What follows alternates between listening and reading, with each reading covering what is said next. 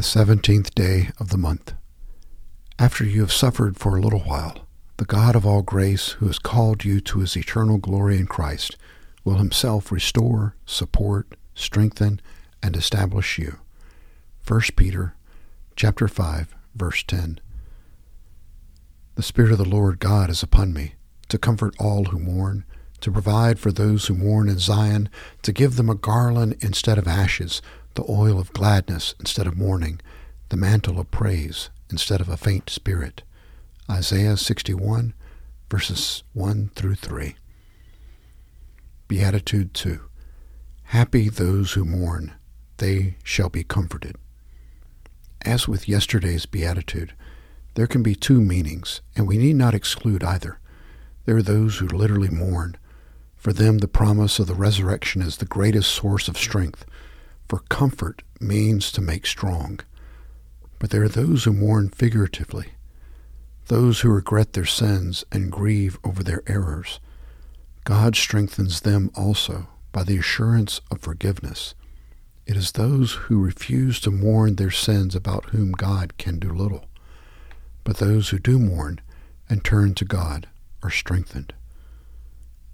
Opening prayer. O God, you are a strong tower and a sure defense in the time of trouble.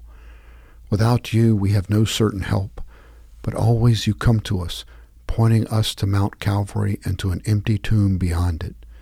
You are our gain in the time of loss, our forgiveness and direction, after we have erred and strayed like lost sheep. To you be praise and glory, through Christ, who strengthens us to do all things. Amen.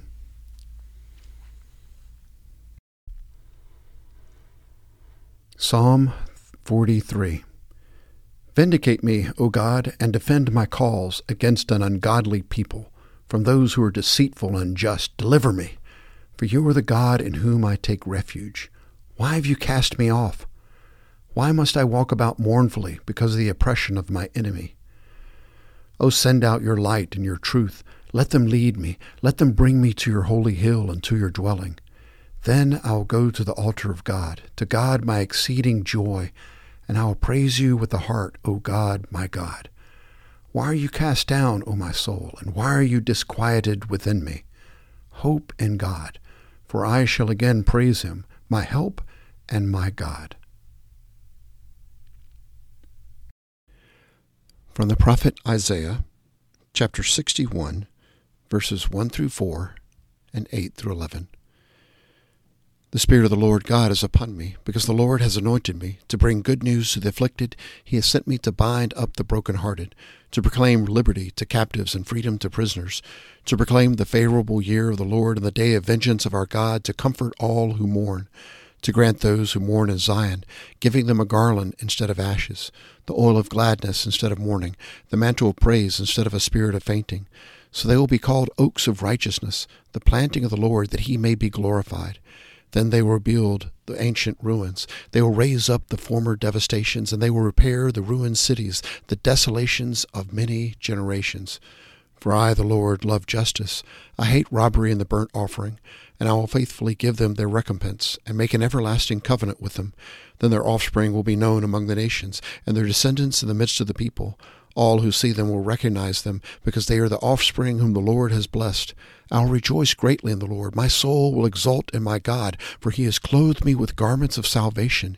He has wrapped me with a robe of righteousness, as a bridegroom decks himself with a garland, and as a bride adorns herself with her jewels. For as the earth brings forth its sprouts, and as a garden causes the things sown in it to spring up, so the Lord God will cause righteousness and praise to spring up before all the nations. From the first letter to the Thessalonians, chapter 5, verses 16 through 24. Rejoice always, pray without ceasing, in everything give thanks, for this is God's will for you in Christ Jesus. Do not quench the Spirit, do not despise prophetic utterances, but examine everything carefully.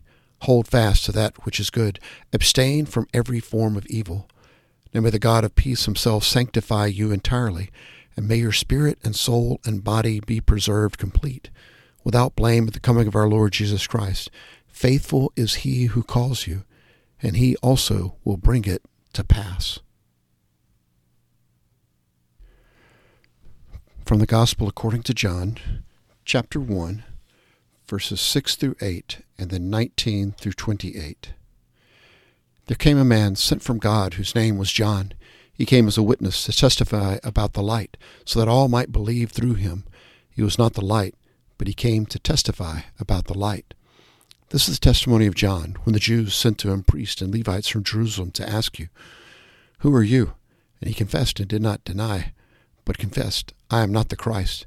They asked him, "What then? Are you Elijah?" And he said, "I am not." "Are you the prophet?" And he answered, "No." Then they said to him, "Who are you?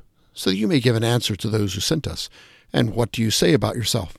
He said, "I am a voice of one crying in the wilderness, 'Make straight the way of the Lord,' as Isaiah the prophet said."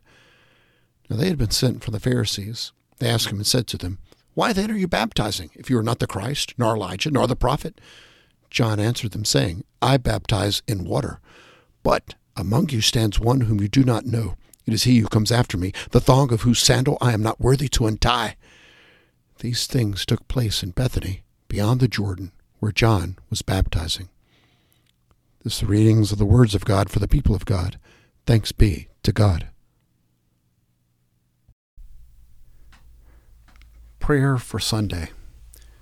God of great deeds, on the first day of the week you wondrously called forth light out of darkness. On the first day of the week you graciously raised Jesus from the dead. On the first day of the week you powerfully formed the church through the gift of your Holy Spirit. By this triple witness you testify to us concerning your covenant love. Grant that all who worship you this day may do so in spirit and in truth, and present to you a living sacrifice of praise and thanksgiving through Christ our Savior. Amen. A prayer for Advent from the Galatian Sacramentary. Stir up our hearts, O God, to prepare ourselves to receive your Son. Grant that when he comes and knocks, he will not find us sleeping in sin, but awake to righteousness, endlessly rejoicing in his love. So purify our hearts and minds that we may be ready to receive his promise of life eternal. Amen. The Nicene Creed. We believe in one God, the Father, the Almighty, maker of heaven and earth, of all that is seen and unseen. We believe in one Lord, Jesus Christ, the only Son of God, eternally begotten of the Father, God from God, light from light, true God from true God, begotten, not made, of one being with the Father. Through him all things were made. For us and for our salvation he came down from heaven, was incarnate of the Holy Spirit and the Virgin Mary, and became truly human.